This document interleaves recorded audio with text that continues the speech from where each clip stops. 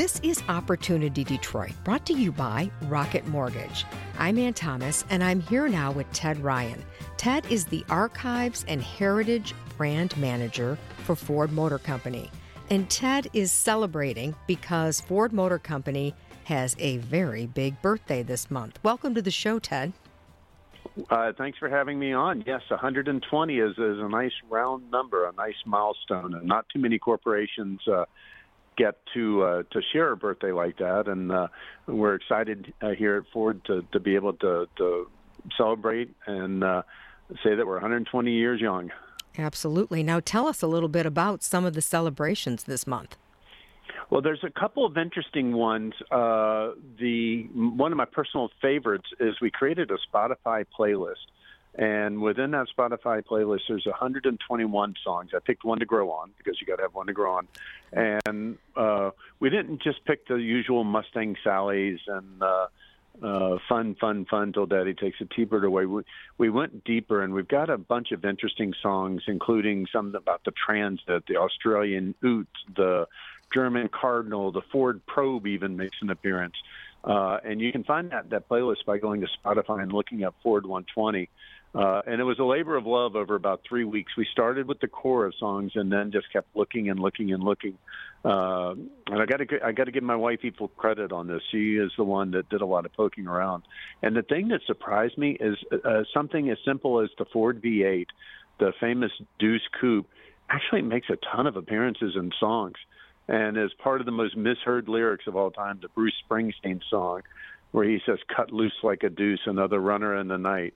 And then Manfred Mann covered it, said, "Rubbed up like a deuce." Well, those are referring to the Deuce Coupe, the 32 Ford. So it's a playful way of celebrating 120 years. It's a great creative idea. What's your favorite song? My favorite song is actually Young Americans. I'm going to mess up the name of the band. It's Durand Young and the Imitations or something like that. It's a R&B gospel take on the famous David Bowie classic. And the lyric in that one is a Mustang lyric. It talks about she's driving by in a Mustang. It's just a wonderful song. And then Gavin DeGraw singing Ford. You get the usual country ones, but then we found one with Harry Potter flying an Anglia into the tree, and a British one, and a father singing a parody rap about the fun he can have in his transit van with his kids. So it was just a fun way of celebrating 120. We cut out some of the classics that people expect, but there's still plenty of good stuff in there. Isn't it interesting how many songwriters use car companies and cars in their writing? Wow. It is, because it's a universal. Okay. It's a universal thing. People know cars, and whether they're singing about pickup trucks or Broncos or, the Mustang is I could have done a list with more than 50 Mustang songs alone, because it means something. It means spirit. It means wildness. It means untamed. And we tried to capture some of that. But even somebody singing about the Ford Probe, it's a hilarious song. Once again, it's a parody rap where you've got a young man rapping about how easy it is to pick up chicks in this purple Ford Probe. Wow, that's so interesting. Now, some of the early songs were recorded on Edison disc? They were. As the Ford rumbles or goes merrily along, I think was recorded in 1915 on an Edison disc. There's a couple of blues classics in there. It's been a universal. We actually have a sheet music collection in our archives that has more than 100 pieces of sheet music that reference Ford songs. So, but it is 2023, and I didn't want to bore people with a ton of really, really old, scratchy-sounding songs. So we threw in some to have a nice little mix. And I got to say, the T-Bird, the Mustang, the Deuce Coupe, the Bronco, and the F-Series are obviously what the most people sing about because it's everyday life. And then Ford Motor Company and food. You've got 120 years of Ford recipes. Talk a little bit about that. That's interesting. We do, and it's a little-known fact. Ford published the Ford Times beginning in 1918, but mainly after World War II.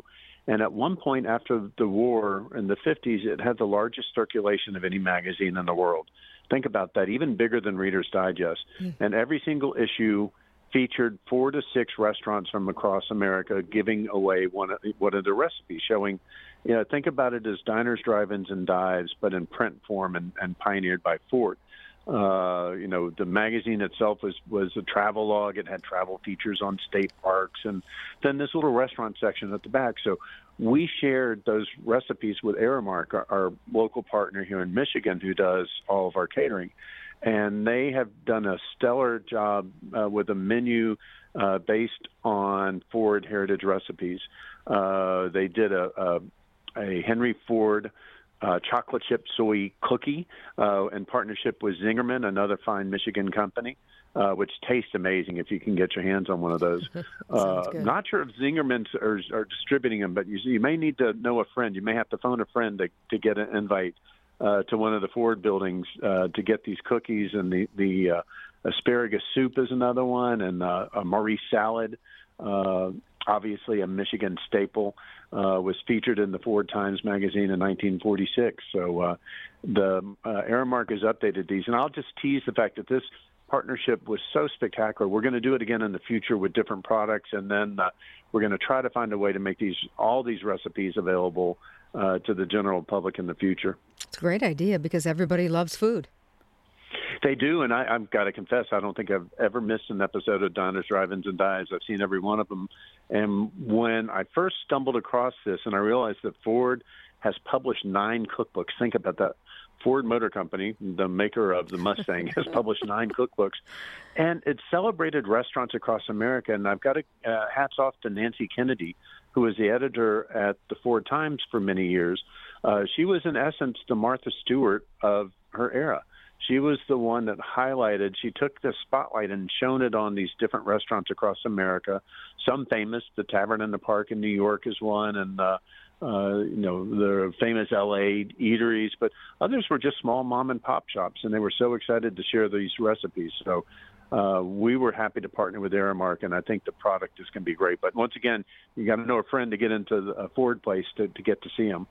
Our guest here today on Opportunity Detroit is Ted Ryan. He's the Archives and Heritage Brand Manager for Ford. And Ted, this is interesting. Ford has something called the Ford Heritage Vault. You're adding 300 images to the vault. First of all, what is the vault? The vault is the one-stop shop for everything Ford history. We launched it actually, ironically, a year ago, and it was so popular that it was taken down the first couple of days. We couldn't keep the site live, and in it we feature almost all of our products. Our goal is eventually every single product will be in there, but every Ford, Mercury, Edsel product from 1903 until 2003. In November, we added Ford of England product. In January, we really beefed up the F-Series. In March, we added international products, nearly 2,000 from around the world, so you could get your German and Australian and South African vehicles. And this month, we added 50 Ford locations, so you can now get your Dagenham, the Rouge, Highland Park, the Rotunda, the Willow Run, the famous Ford locations. And once again, everything is free, everything is high-res, and everything is downloadable. The goal initially was to make Ford product available for our enthusiasts and media and for students. And I challenged the team. I said, a 10th grader writing a paper on Ford Motor Company should be able to find everything for free in the vault. And I think we're delivering on that promise. And the numbers on the vault are just staggering. And in May alone, we had 1.7 million searches and 500,000 downloads. That's just amazing. So there's only 13,000 pieces of content. Everything is being, in May alone, 500,000 down. It's just, I tell the team we built it and they came. And hopefully we're going to keep adding content and they'll keep coming. And how do you access that, Ted? That's just a URL. You type in Ford Heritage Vault or go to Google and do a quick search and Ford Heritage Vault, and it will, once again, you can search by brand, by make, by model, by location, and everything is free and everything is downloadable. It's a way of Ford of giving back. And giving our enthusiasts what they want. I forgot to mention brochures. There's almost 5,000 brochures on this site. So if you've got a 66 Mustang that you want to find the original brochure for, you can go there and you can download and print the original brochure in high quality. So enthusiast groups. The amazing thing is around the world, 180 countries have visited the site. And 2 weeks ago were the latest stats I had. The top 10 markets included the U.S., like you would expect, in Canada and Germany and England, but it also included Finland and Croatia and Australia. So people from around the world are hitting this site. Ted, remind our listeners, as Ford celebrates 120 years in business, how Ford started, where Ford started. Ford started in Michigan. It was incorporated June 16th, 1903, as Henry Ford and 11 other investors managed to scrape together $28,000 and filed the incorporation papers. And it cracks me up. So the first day they filed those incorporation papers. The second day, none of the execs show up. Only 7 workers show up. And then the third day, the executives come back and form committees and do all that. They let the worker do the worker bees the second day. But that was actually Henry Ford's third attempt at founding an automobile company. He had the Henry Ford Company and the Detroit Auto Company, both of which failed. So he was looking for investors again, and this time got him, and it stuck because he sold his first Model A in July of 1903, which made the company solvent. And then from there, as the rest I say are history, developed the alphabet cars, culminating in the Model T in 1908, which then put the world on wheels and changed transportation history forever. And how many people now work for Ford Motor Company as the company goes into a whole new effort here with regard to electric vehicles? It's really pretty amazing. It is. It's about 180,000. And the comparison I make is that the day that we were founded, June 16th, 1903, there were more than 1,000 automobile companies across America. There were more than 250 in Detroit alone. Essentially, every bicycle shop in America thought that they could slap an engine and 2 more wheels on it and have a car. Well, it's the same way now with this battery electric future. Everybody is, all the newcomers to the marketplace. Everybody's trying to come up with the perfect electric car. Yes, we can do a battery. So Ford is having to reinvent itself again in the face of intense competition, which is exactly the forge that we went through in 1903. And that forge created a really strong company and a groundbreaking product in the Model T. And I'm pretty confident with the investments we're making in Blue Oval City and with the Mach-E and with the Lightning. My wife has a Lightning, and I tell you, she loves that truck. She joked the other day, I never thought I'd be a truck girl, but here I am in my Lightning, and she loves it. Ted Ryan, Archives and Heritage Brand Manager for Ford Motor Company. First of all, happy 120th, and thanks so much for joining us today. Thanks for having me on today. And I'm Ann Thomas. Thank you for listening to Opportunity Detroit. I hope you enjoy the rest of your weekend.